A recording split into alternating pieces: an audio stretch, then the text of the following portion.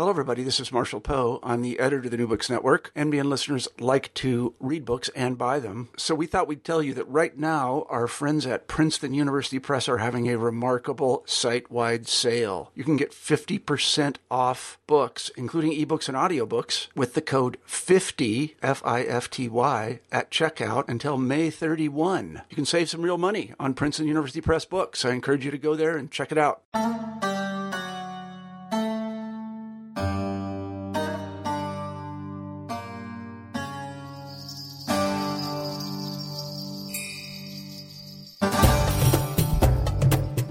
Hello, and welcome to the Islamic Studies section of the New Books Network, where every few weeks we feature an interview with an author in the field of Islamic studies about his or her most recent work.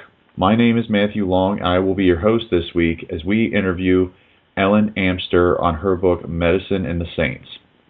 What is the interplay between the physical human body and the body politic? This question is at the heart of Ellen Amster's Medicine and the Saints, Science, Islam, and the Colonial Encounter, 1877 to 1956. In this pioneering interdisciplinary study, Professor Amster explores the French campaign to colonize Morocco through medicine. It is through medicine and medical encounters that Amster reveals competing ideas of scientific paradigm, knowledge systems, and technologies of physical intervention between the colonizing French positivists and the Moroccan populace. Amster's breadth of expertise in fields of medical history, Moroccan or North African history, the history of French colonization, the study of Islam and Sufism, anthropology, sociology, and philosophy is equally matched to the depth in which she explores these topics throughout the 6 chapters of her work. Each chapter explores a unique encounter, or more often clash, between the French and Moroccan. From Sufi saints in the first chapter to government hygiene initiatives in the fourth, Amster is meticulous and exhaustive with her source material. Even more distinctive is her use of oral narratives.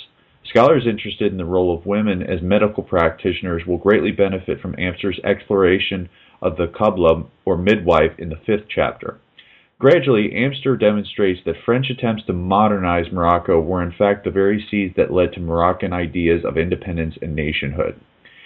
This work will have a tremendous impact on many fields and hopefully give rise to further interdisciplinary work in the fields of Islam, North African and Moroccan history, and medicine.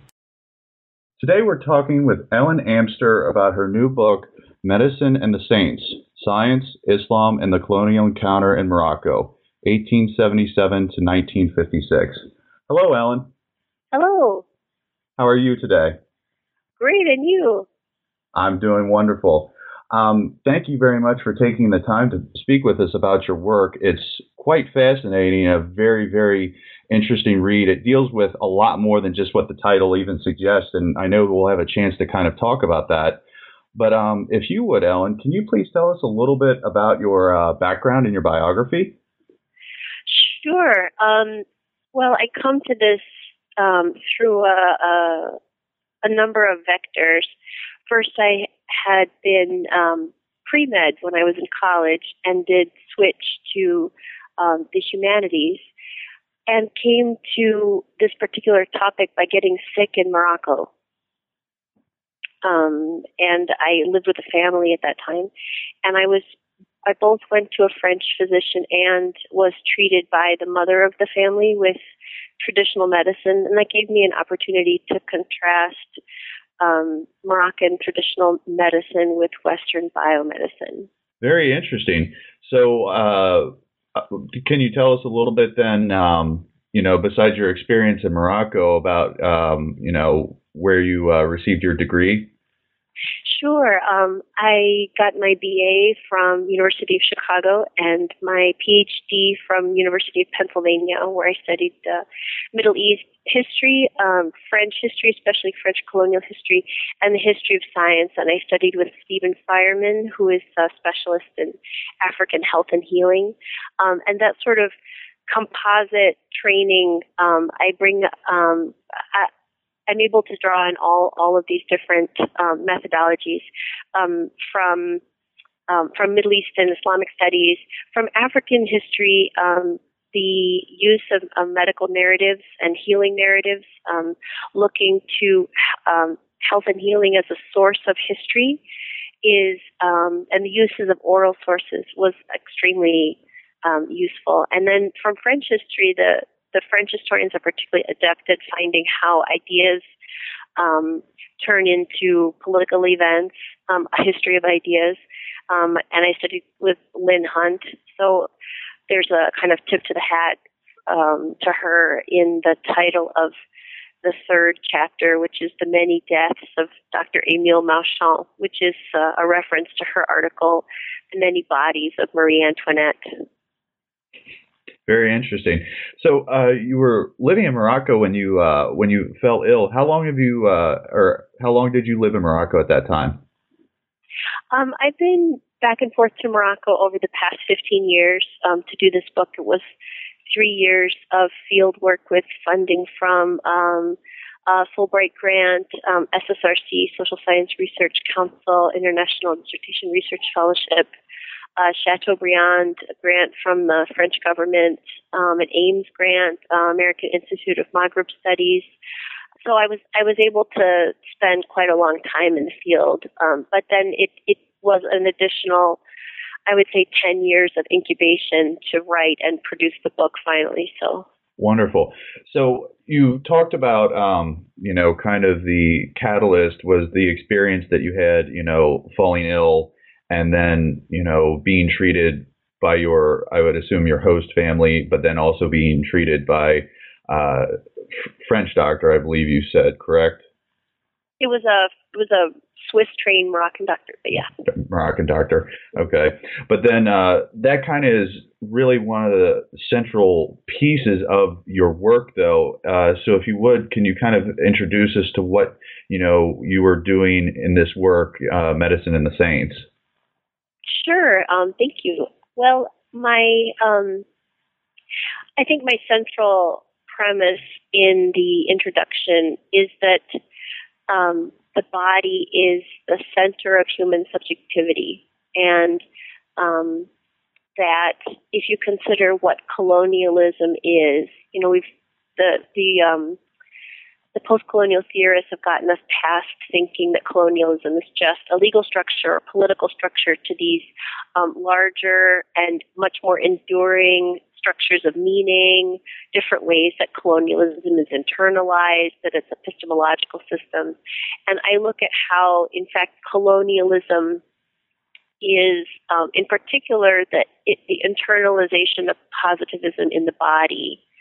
And that for this reason, I opened the book with the murder of the unfortunate Dr. Marchand, whose death was the official pretext of the invasion of Morocco, and he was attacked by a mob and stabbed to death, and they stripped his body and dragged it through the street, and the French said, "Oh my goodness, this is evidence that these people reject science and that there's anarchy and they need our protection, etc."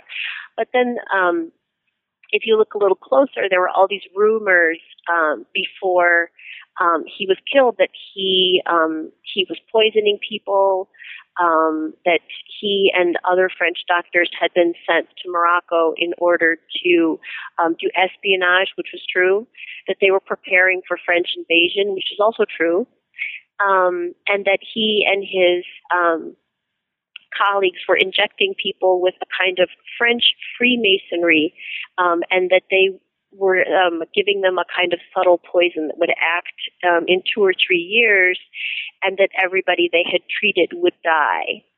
From African studies, we know that these kind of medical rumors give you an indication of a deeper form of politics, the ways that people experience politics at a much deeper and, no pun intended, a more visceral level.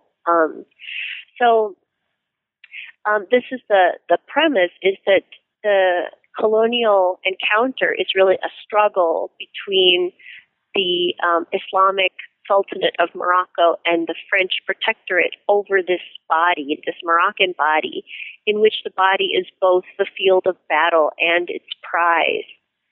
And I explore that in a multitude of ways. One is the the sort of history of colonial embodiment, that what colonialism is how people ingest and digest other epistemology, in this case, positive epistemology, and then they use both Islamic epistemologies and French epistemologies to live through their body. So it isn't,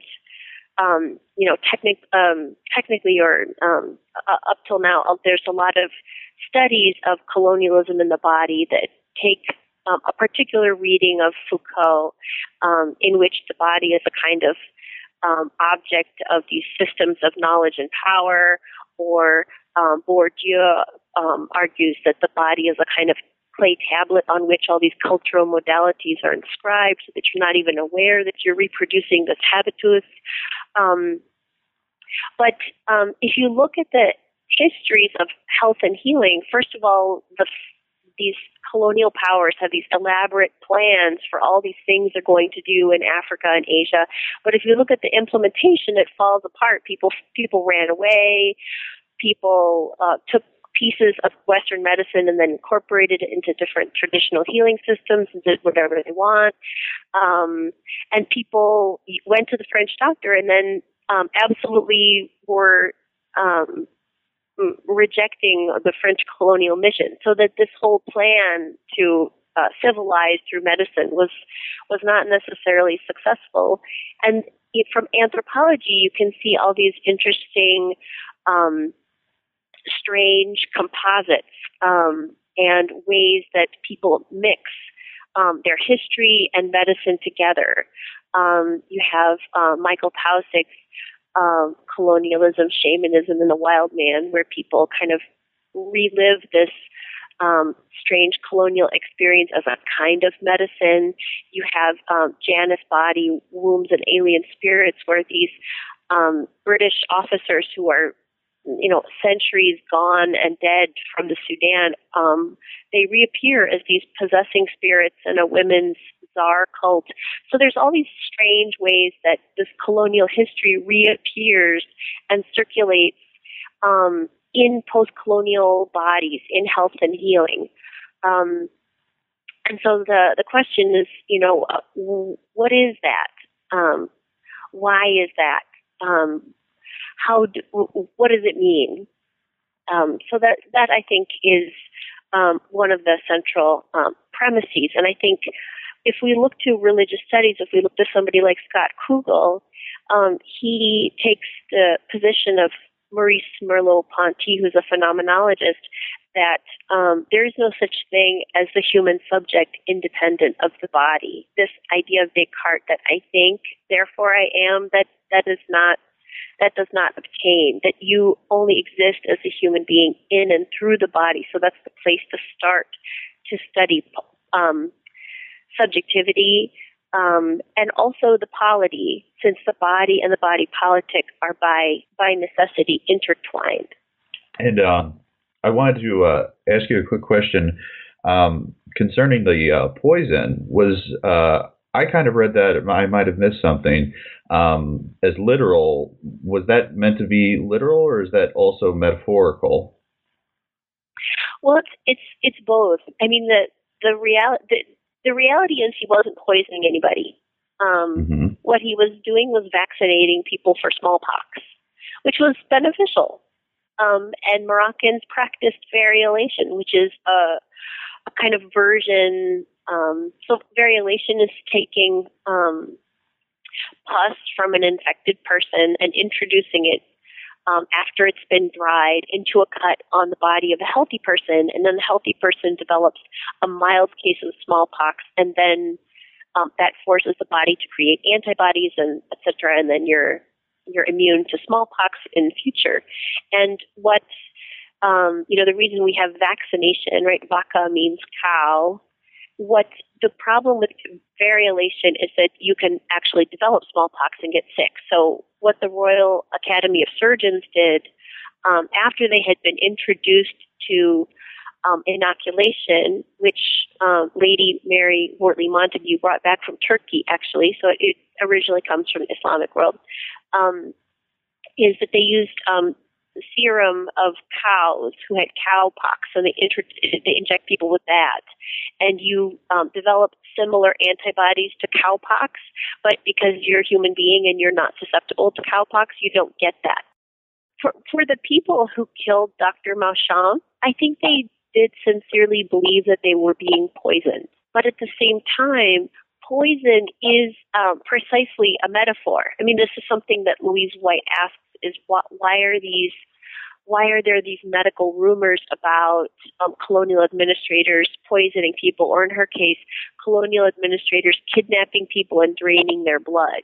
This case in Morocco is, in some ways, it's metaphorical, that in fact French so-called assistance, right, offering them financial assistance and loans, that was the cause of the rapid devaluation of the currency, of famine, of all kinds of dramatic social and economic problems. The French were encroaching on Morocco through technologies, through the wireless telegraph.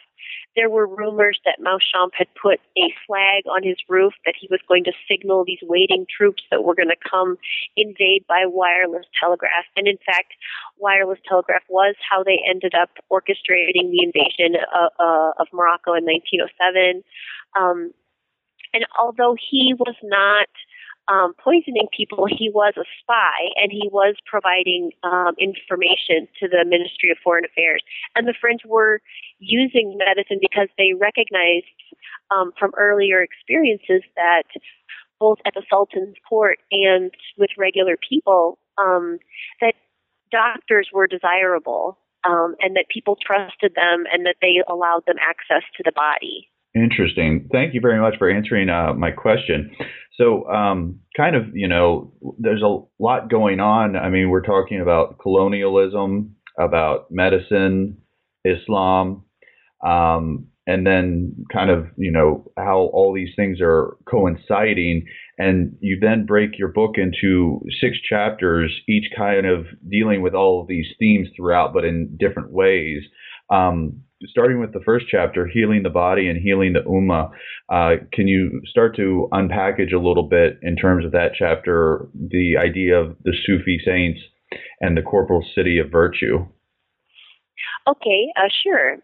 So if you begin with this chapter, what I'm trying to argue is that political power in Morocco, as we know from Vincent Cornell, was divided between a limited temporal sultanate and a continuous spiritual imamate, and that this imamate was distributed among people who had knowledge of God, or ma'rifah. And that's the reason why you have these saints, so saintly persons who not only heal people from sickness, but also can lead political movements, can even create states or quasi-states, collect taxes, sign trade agreements,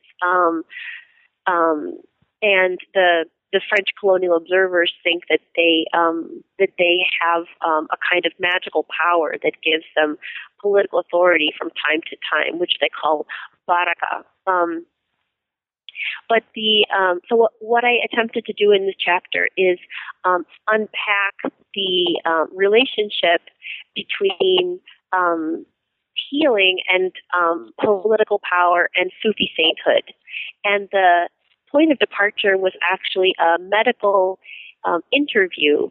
I had interviewed these 4 elderly men in a clinic in Fez, and at the end of the interview I said, "Is there anything else I need to know?" And a man said, "Well, actually my family cures this sickness called bouzouloum, which is a shooting pain from the base of the spine down the leg, and we cure it, and it's caused by blocked intestines." And I said, "How do you cure it?" He said, "We go out into the darkness, into the forest, and we find a glowing plant, and that's your plant, and we mark it with ashes or wheat chaff, and then we come back the next day and we cut that plant, and we say, we cut bouzouloum in the name of Matt, son of whatever your mother's name is." And I said, "Why does that work?" And he said, "What do you mean?" I said, why does that work? What is the means?" And he said, because our ancestor is the son of Muley Idris, because Idris the second left 12 sons, it is a historical question. When the rule of the Idrisids ended and the Idrisids escaped, one of his sons came to our region, to this region of Taunat, and there he had children, and now there is this great tribe. So what I found interesting is what started out as a healing question turned into a history lesson. And there is a way that history is actually internalized in the body. The body is a kind of archive. And if you take these healing narratives and you lay them beside, for example, this hagiographical compendium by Muhammad ibn Ja'far al-Kattani called Salwat al-Anfas, and you look also at the topography of the city of Fez, and you try to combine them, you see, you start to glimpse a kind of polity that is outside the liberal, political, national polity that Morocco is now, that there is an alternate way of imagining the body politic, the ummah, and also the body itself. And so I start that chapter with a hagiographical narrative from a court chronicle in which the Saadian Sultan had just conquered the city of Fez. Fez had been in revolt, and the people of Fez were very afraid that he would take out his anger on them. So they sent these two saints, Majdubi, people that are kind of the mad saints, and they confront the Sultan. And he says, the people of Fez couldn't find any to mediate for them, but these two shitters in their rags. And they get very angry, and they say, you won't have a free hand in Fez for 41 years, and they walk away. And then the Sultan's stomach reverses, and he vomits feces from his mouth. And he doesn't get better until he brings the saints back and begs their pardon. And then the court chronicle says, and this story is true because I heard it from many people, and I summarize what was told to us. So if you take that kind of narrative, not as, this is a big question, sort of what is the real? You ask such a good question because it's what is the real? Is it a metaphor or is it real? And the answer is yes, it's a metaphor and it's real. It's a different kind of epistemology. That if you take seriously this idea that the body belongs to God, so the Quran talks about the body as a location for God's signs. We will show them our signs in the horizons and in themselves. And Ibn al-Arabi describes what he calls the divine system for the reform of the human kingdoms, and that's a plural, because it's both the human kingdom of the city and the human kingdom of the body. As God created the soul to be his vice-regent on earth, so he created the body to be a citadel for its residence. And as a just ruler produces a harmonious body, a harmonious city, so a just soul will produce a harmonious body, and an unjust soul will provoke the members of the body to revolt. And there are several Quranic verses in which God sets a seal on the mouth of evildoers when they come to the day of judgment, but their hands and their feet will speak to us of all that they did. That God makes the body articulate, that the body is actually on loan to you from God. And if you are a bad person, your own skin and eyes and ears will testify against you. And so you have this sort of notion actually come to life in a particular time and place. In 1623 in Fez, this chronicler said that the Sultan's body, his own stomach, revolts against him, and he vomits feces. Until he makes things right. So that if you think about the saint, the saint is not called a saint. He's called wali, right? Friend of God, people of God's right hand, or murabbit, the person who binds or connects. And I make the argument that what he connects is he connects the individual to society and the individual to God. He is the mediator in both of those ways. And it's possible because the human body is something that spans both society and the divine, that the body is kind of larger than this purely material, corporeal thing that we imagine, this kind of vehicle for your consciousness to be transported. You have to have an alternate idea of the body. And that the African historian Steve Fireman has this notion of the public healer, someone who brings healing both to the individual and to society. And in this instance, this saint, what he does is bring God's law simultaneously to individuals in their individual life and to society at the same time. And so that's why you have these several cases of saintly miracles in which the Sultan is punished, usually through always a corporeal miracle. Something happens to him. Bad things happen to bad people, often in their bodies. People that want to attack innocent Muslims and invade a shrine, the criminals suddenly feel pain and blindness and vomiting. So this is a notion of a human body that is engaged, politically engaged. And if you take the figure of Mulay Idris, so Idris II is technically the son of the founder of the Islamic State in Morocco. For the Moroccans, I mean, Morocco was invaded by the Umayyads, but Moroccans don't tend to attribute the Islamic State to the Umayyads. Are very unpopular. So Idris I was an Alid who escaped Abbasid Empire to come to Morocco. He had a son, Idris II. He was assassinated himself by an Abbasid assassin. So Idris II is really the one who builds up Morocco as a polity and who builds up especially the city of Fez. And when I talked to this elderly man who describes how he was cured from typhus by the barakah of Idris II. This gentleman believed that the blessing from Mulay Idris cured him of typhus because this is a way in which the actual body of Mulay Idris becomes the city space. And then you see a sort of merger through this person's body of the family tree of the Prophet Muhammad, since he's a descendant of the Prophet, with a kind of tree of Sufi knowledge with the physical world. If you look at the grave of Ibn Mashish, who's a very famous saint, there's an actual tree that grows out of his grave.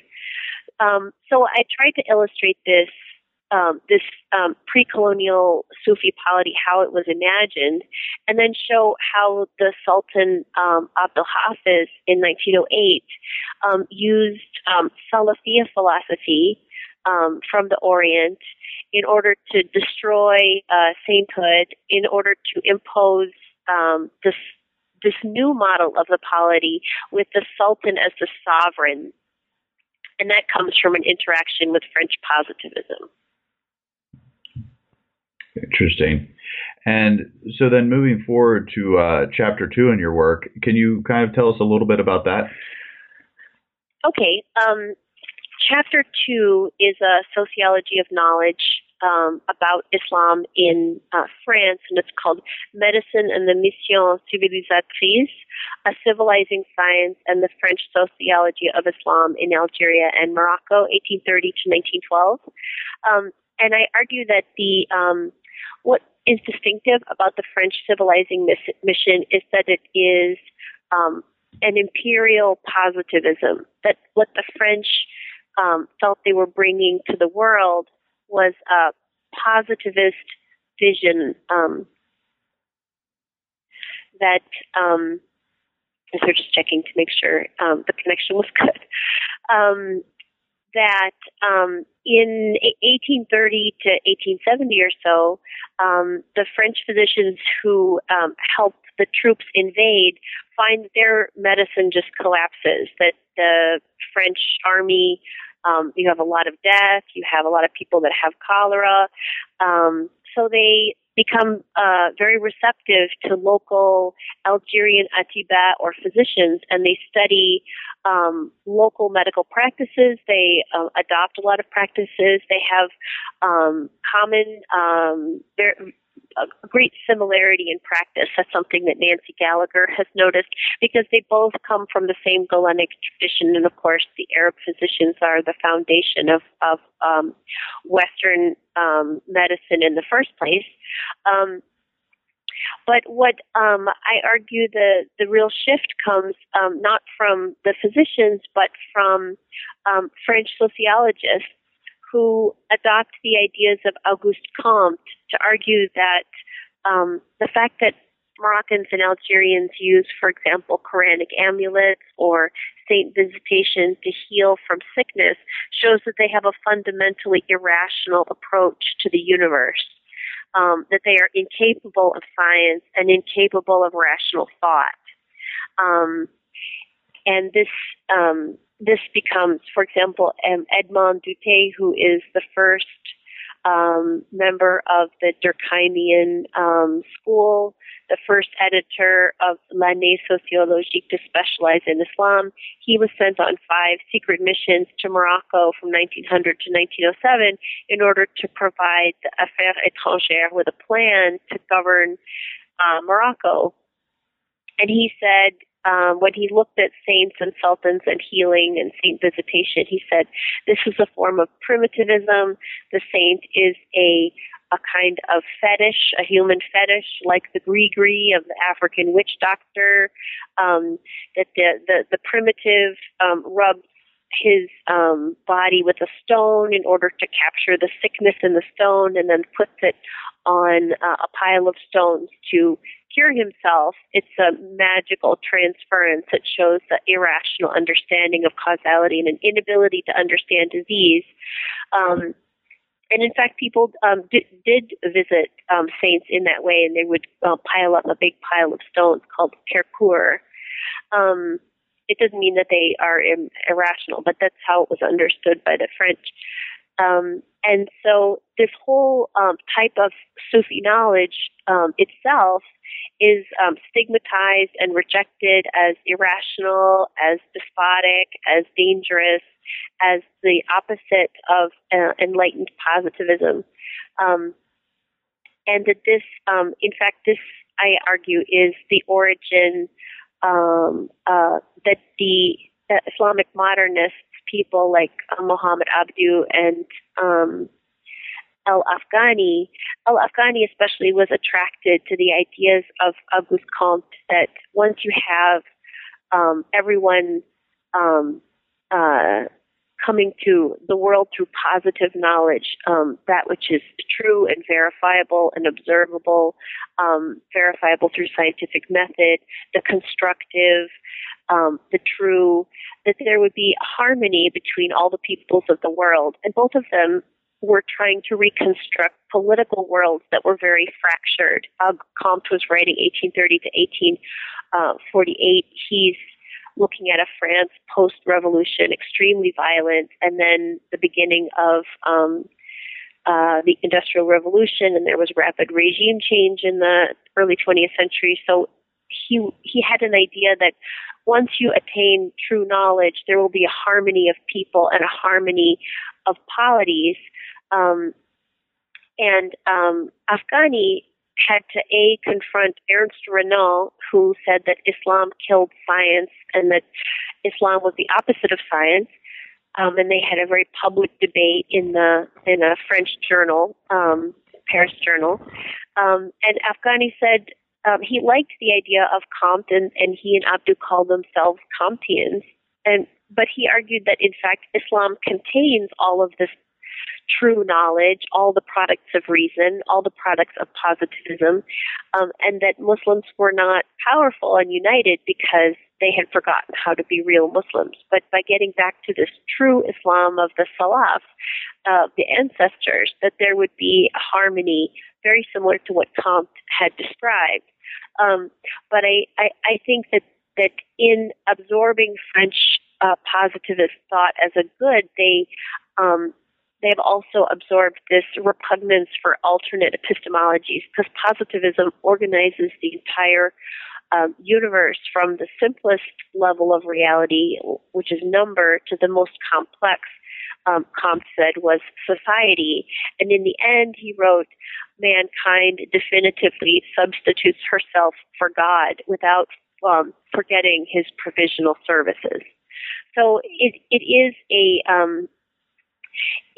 an epistemology that does not really allow for metaphysics.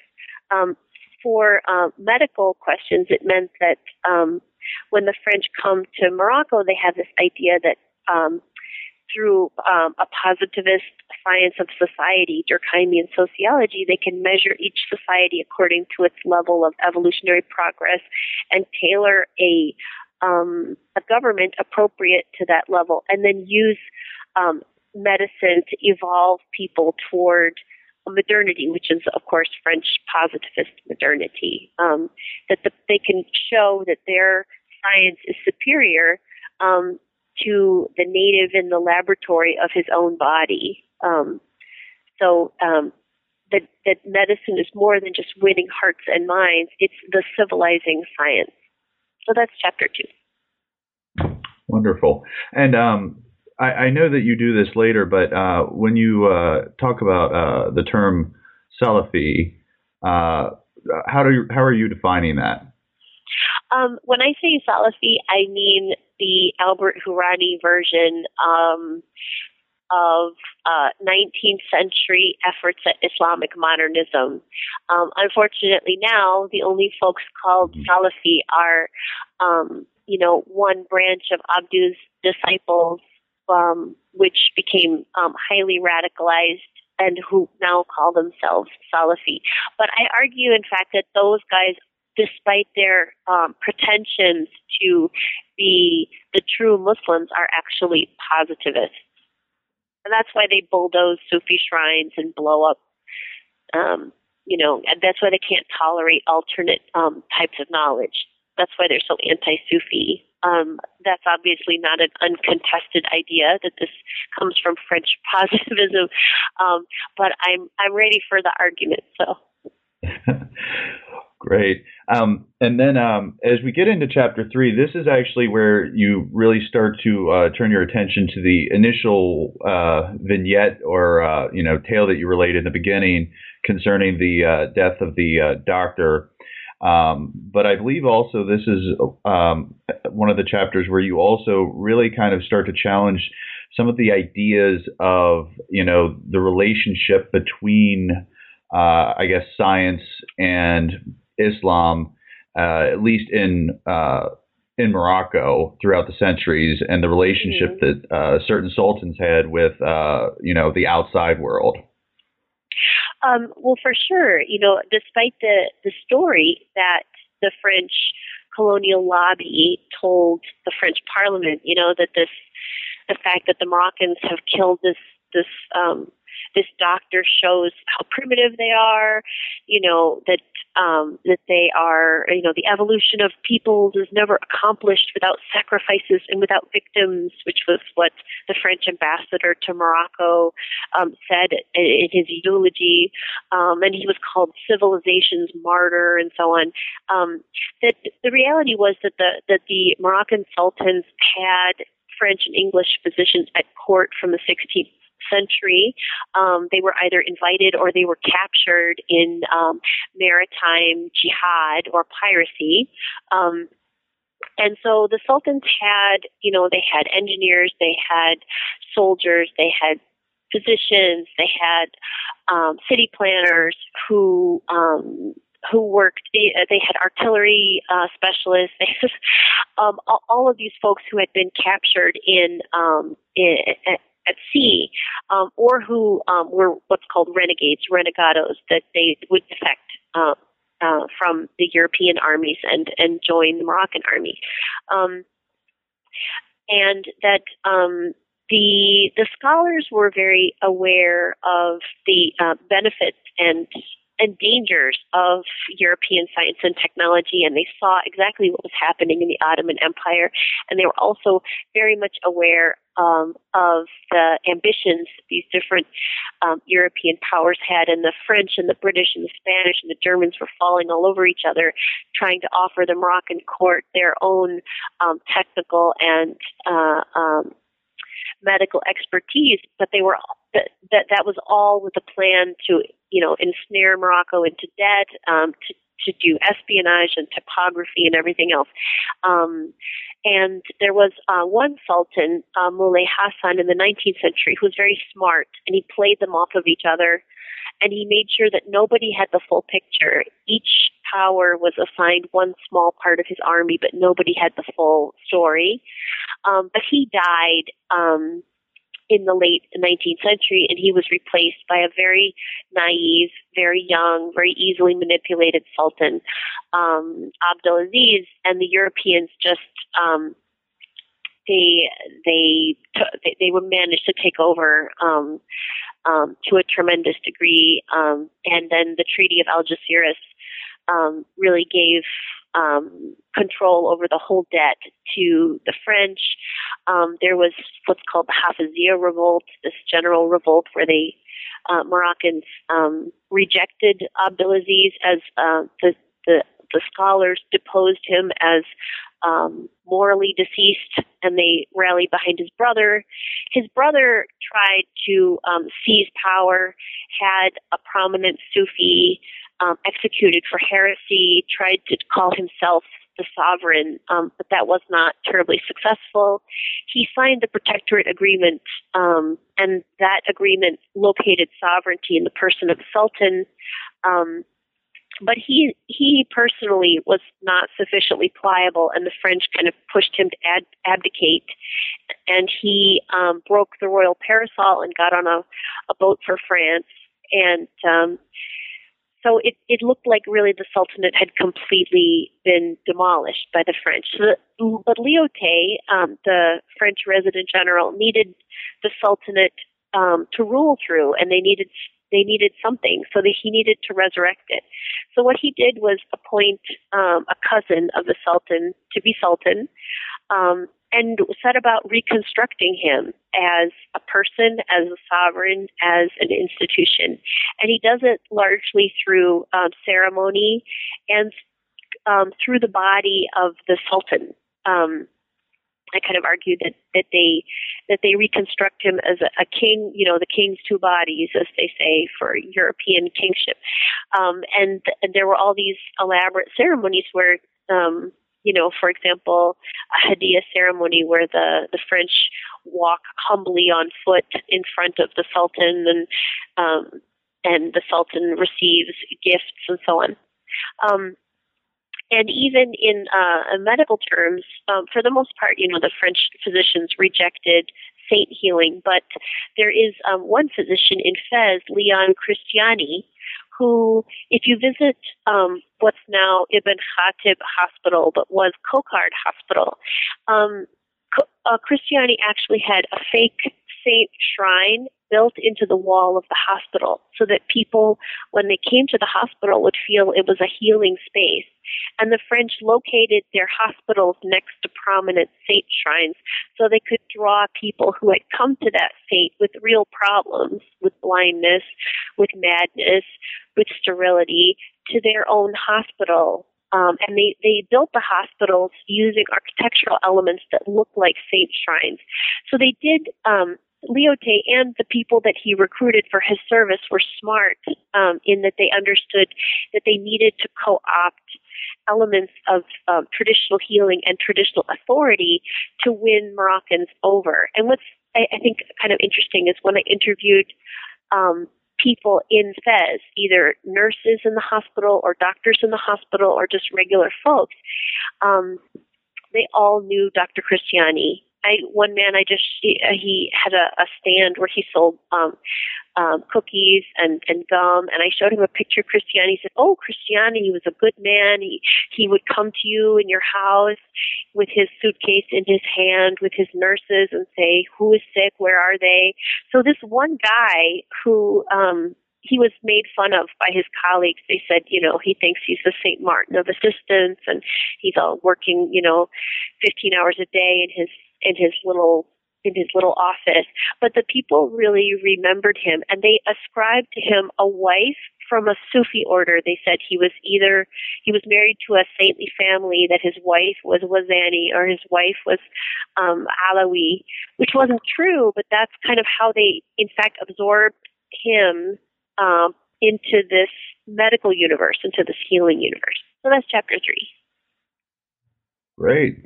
And then as we move forward, when you move into the next chapter and you talk about hygiene, it's actually quite interesting. You look at French hygiene, through 5 specific maladies. But we kind of learned, though, that, French efforts to alleviate that seem to not always be successful. Right, exactly.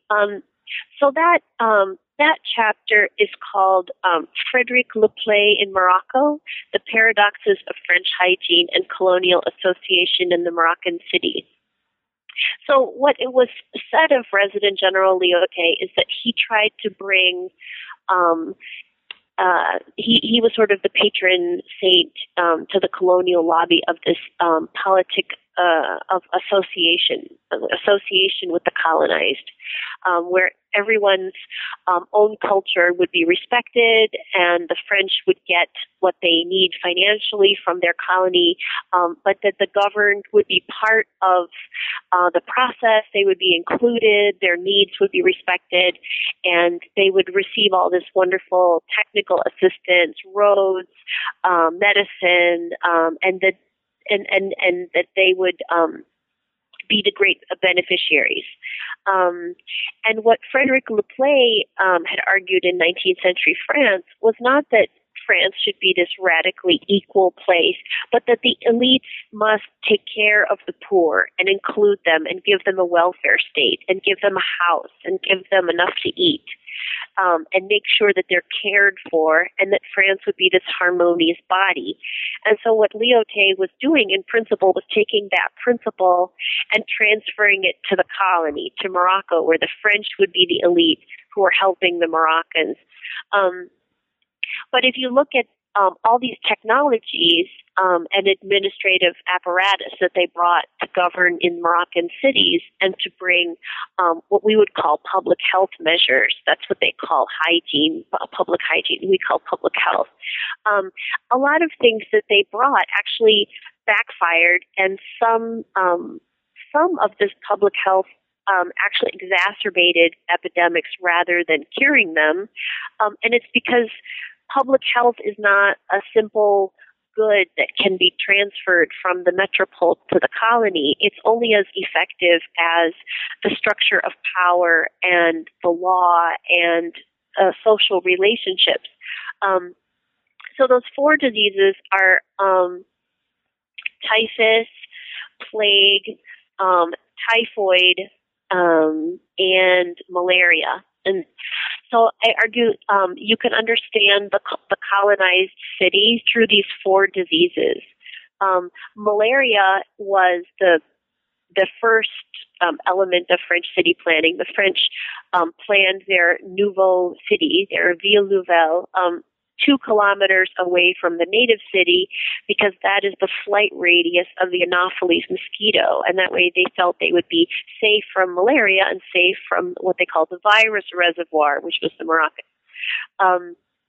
But this broke down in various ways, not least because you couldn't control native bodies and keep them out of the French city.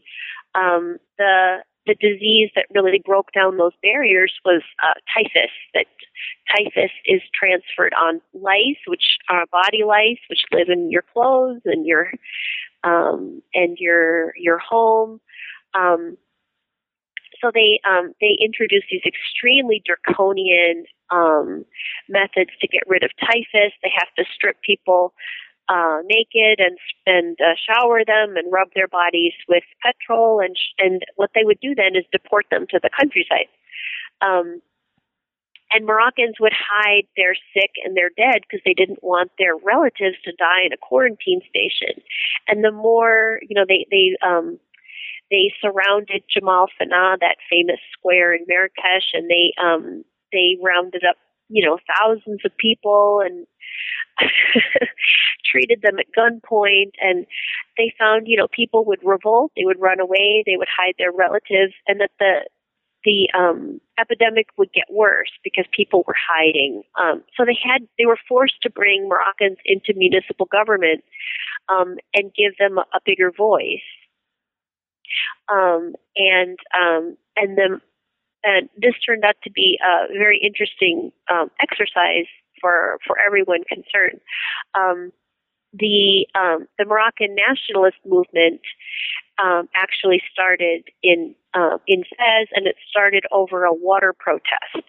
And water is related to typhoid. So essentially, in Fez, but in other cities too, there would only be so much water, and the French would divert water supplies from the native city to their own city, and that meant that water would be decreased, water quality, wastewater, and they also privatized water so that they would clean it and they would put chlorine bleach in it to make it free of cholera and typhoid and other bacterial infections. But then if you wanted water, you had to pay for a hookup. You had to pay for sewer hookup. You had to pay for water access.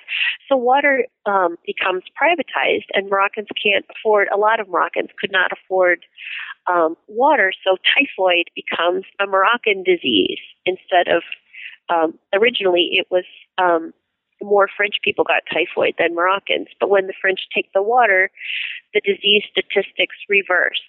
And when you have this big uprising in Fez in the 30s, the real origin of the nationalist movement, when these young students end up mobilizing crowds of people and you have riots in several cities, it's over water. And you have these elites in several cities petitioning variously the Sultan, the Resident General, and the President of France demanding water. And I think it shows that the protectorate really is unclear who is governing and in whose name. So that's chapter 4. Oh, thank you. And in chapter 5, Harem Medicine and the Sleeping Child, you really start to look at the lives of women in Morocco and kind of the how medicine in Islam, but then also traditional medicine are all kind of are then intertwined, and then eventually how French medicine also becomes intertwined into that as well. I think that the key figure that makes that happen is the Moroccan midwife, or qabla, or the French would call sage-femme. So Moroccan midwifery, I came to the conclusion both by looking at the classical tradition. So there are physicians who wrote, for example, an epistle on pregnancy, or a study of embryology, different instruments to deal with, a blocked urethra. But the practice of birth was always one for women. And with oral interviews, I could see that what women did was mediate between different systems of healing. So it was really the woman, the mom of the family, who would decide if you were sick, what your sickness was, and whether you should go to the apothecary because you should get a galenic remedy, you should get a pharmacological remedy from him, or whether you should go to a saint shrine, or whether you should do both. And when the French come, they see their big enemy as the Muslim woman. The Muslim woman, first of all, she's not accessible because she's secluded in her house, and they're not allowed to go in the house. And they're not allowed to touch women if women won't come voluntarily. But also, they're really angry at this Moroccan matron, they call her, who, makes the patient take a leg of frog and earth from the cemetery instead of our real medicine. And so they, the first thing they do is recruit French women to be intermediaries, both to spy on Moroccan women in their homes. There's this Aileen Delens is the wife of a French colonial officer who writes a book called Sorcery, Medicine, and Beauty, which is full of recipes of these Moroccan matrons, both for different types of sicknesses and also ways to poison your husband, ways to control your mother-in-law, ways to get rid of somebody that you don't like. So I think I'll do that, if this whole academic thing doesn't work out. And the French are like, we have to find out what these people are doing so that we can interfere with it and rescue the patient from all this terrible stuff. But at the same time, they are what's called bioprospecting. They're studying these remedies that the women are using, and they test them in the laboratory because they want to find new drugs. And they find actually a lot of them have important medicinal properties.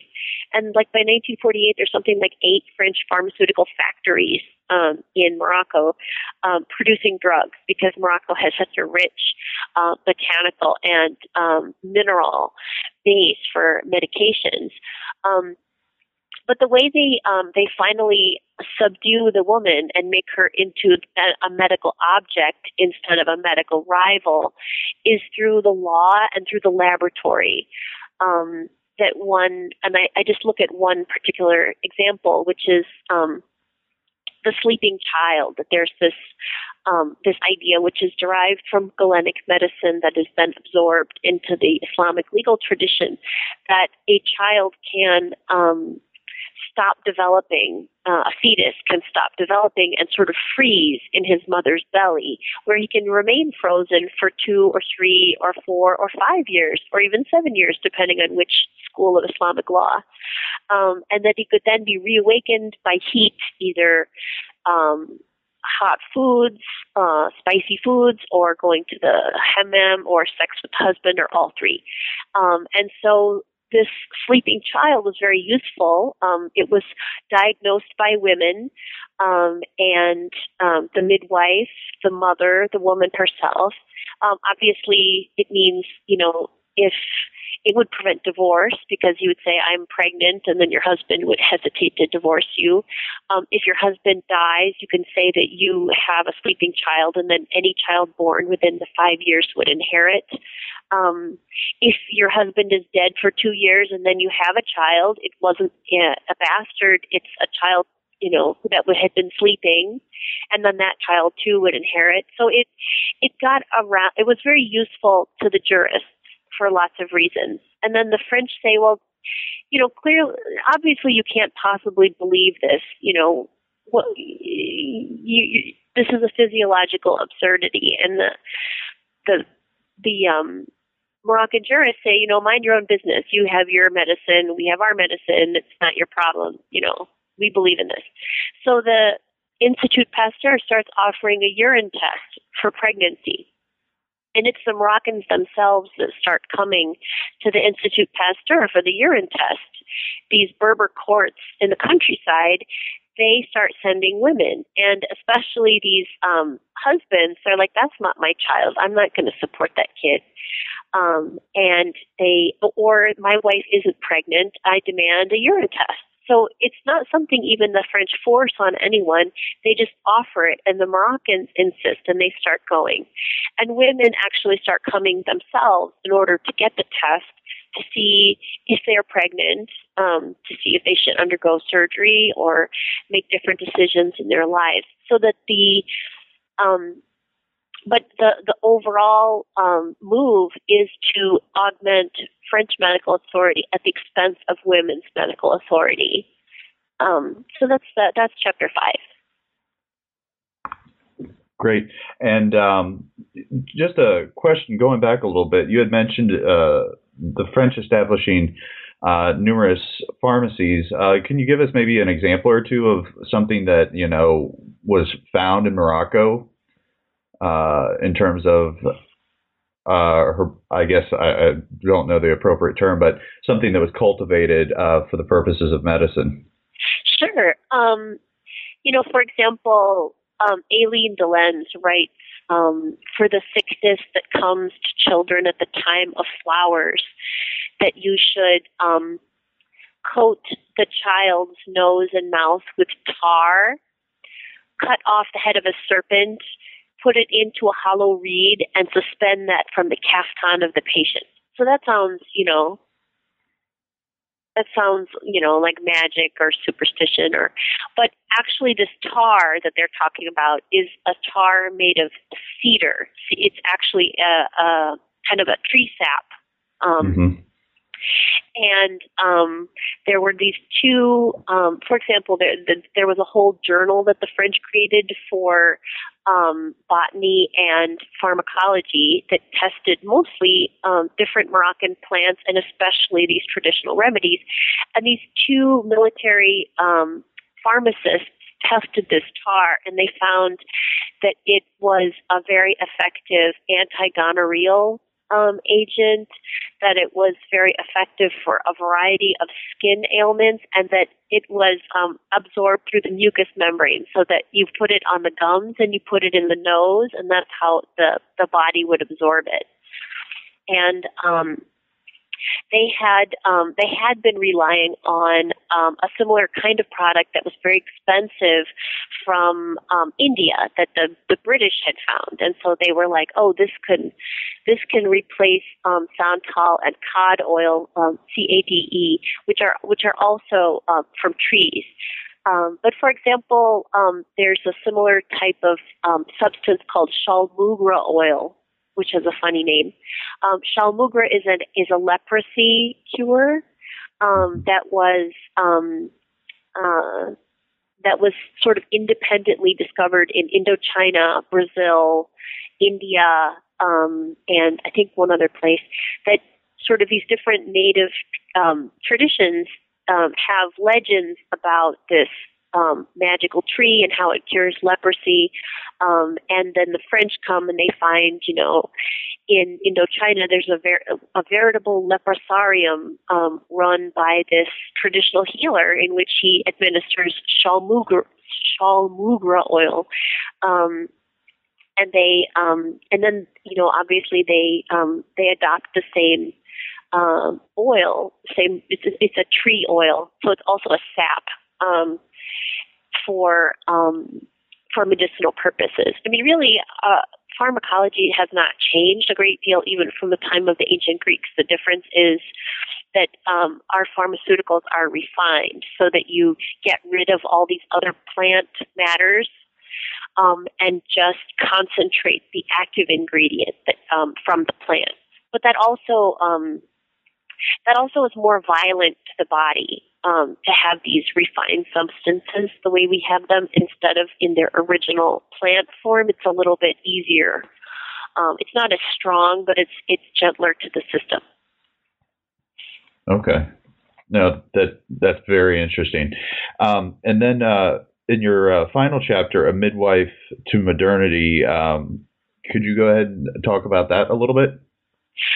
Sure. That's kind of about when in the late 40s and early 50s, the French for the first time create on a mass scale maternities for Moroccan women and to sort of improve the conditions of birth for Moroccan women and Moroccan families.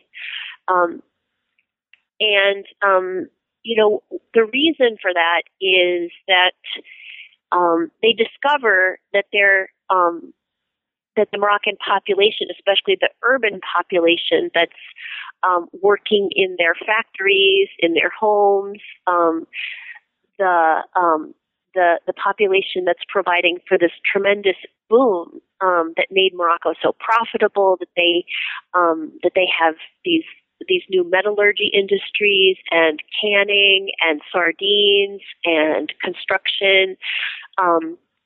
there are these two, a high school teacher and a sociologist, that start visiting and noticing these huge shanty towns next to Rabat and Casablanca. And they go from house to house and they do a sociological study, and they discover that these people are all working in French industries for the most part, and that they have tuberculosis, and that they are undernourished, and that the children are in Casablanca, for example, 97% exposed to tuberculosis by age 11, and that the infant mortality is something like 1 in 3. So they suddenly so there's this factor where they suddenly realize that this valuable, what they called useful Morocco, they used to call it Maroc utile. So useful Morocco was in danger. And also in 1944 is the Independence Manifesto. So they're also very concerned in a very concrete and material way that the Moroccans will have an independence movement and kick them out. So they think, okay, how can we protect our investment and also prevent revolution? And the conclusion is that they turned to this guy, Robert Montaigne, who had been a kind of modernist sociologist, and he had been in Damascus, in French Syria, and he developed this theory that societies in the Islamic world had been forced to modernize extremely rapidly, that tribes were disintegrating, and that soon you would have this rootless proletariat, vulnerable to the organization of nationalists and communists and who knows what else. And that the solution was for France to step in again with the welfare state to become like the father of this family, that the family structure, the patriarchal family, was exploding, and that Moroccan men could no longer really be the father of the family. So France would have to be the father of the family, and offer medical care for women, schools for children, raise Moroccan children themselves, especially boys, and educate the Moroccan woman to be a good mother, to be a good housewife, to be raising children in the appropriate way.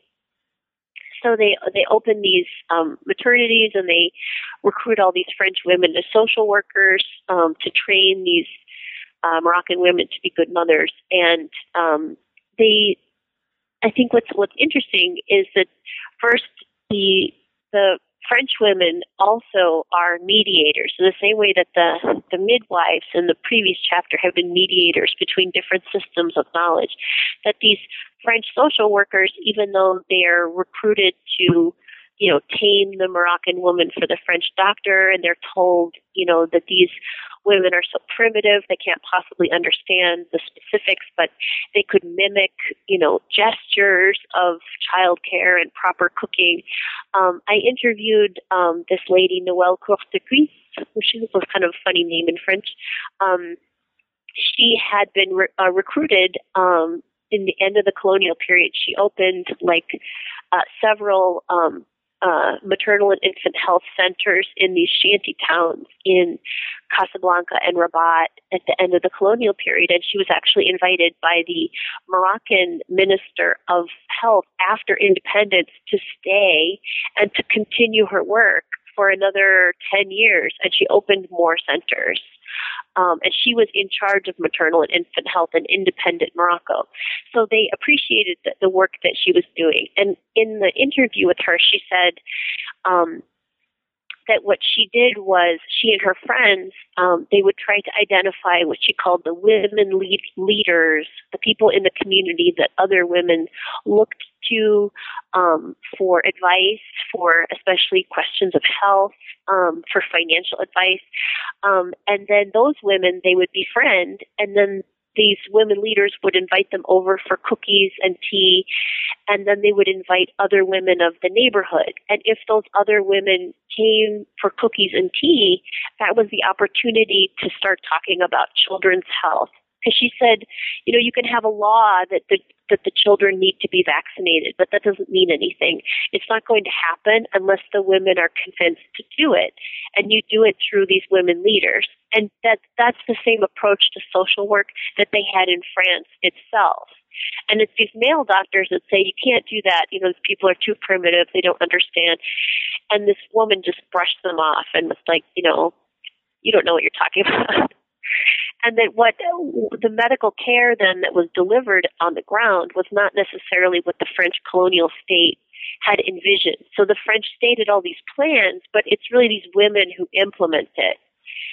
And these women, they also form the bridge to post-colonial health. So, where did all those doctors come from in the World Health Organization who specialize in Africa and Asia?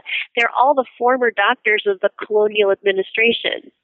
The guy who had been the director of the Moroccan Protectorate Health Service in 1956, it's the end of the colonial period, he left Morocco to join UNICEF, which had been founded by his father-in-law, and he represented Morocco and maternal and infant health at the WHO. So it's these same people. And these, however flawed this colonial system was, it does form the bridge to post-colonial health. And this lady, Courte de Guiche, when I met her, she was in her 90s, and she was still going back to Morocco, and she was still involved in women's health.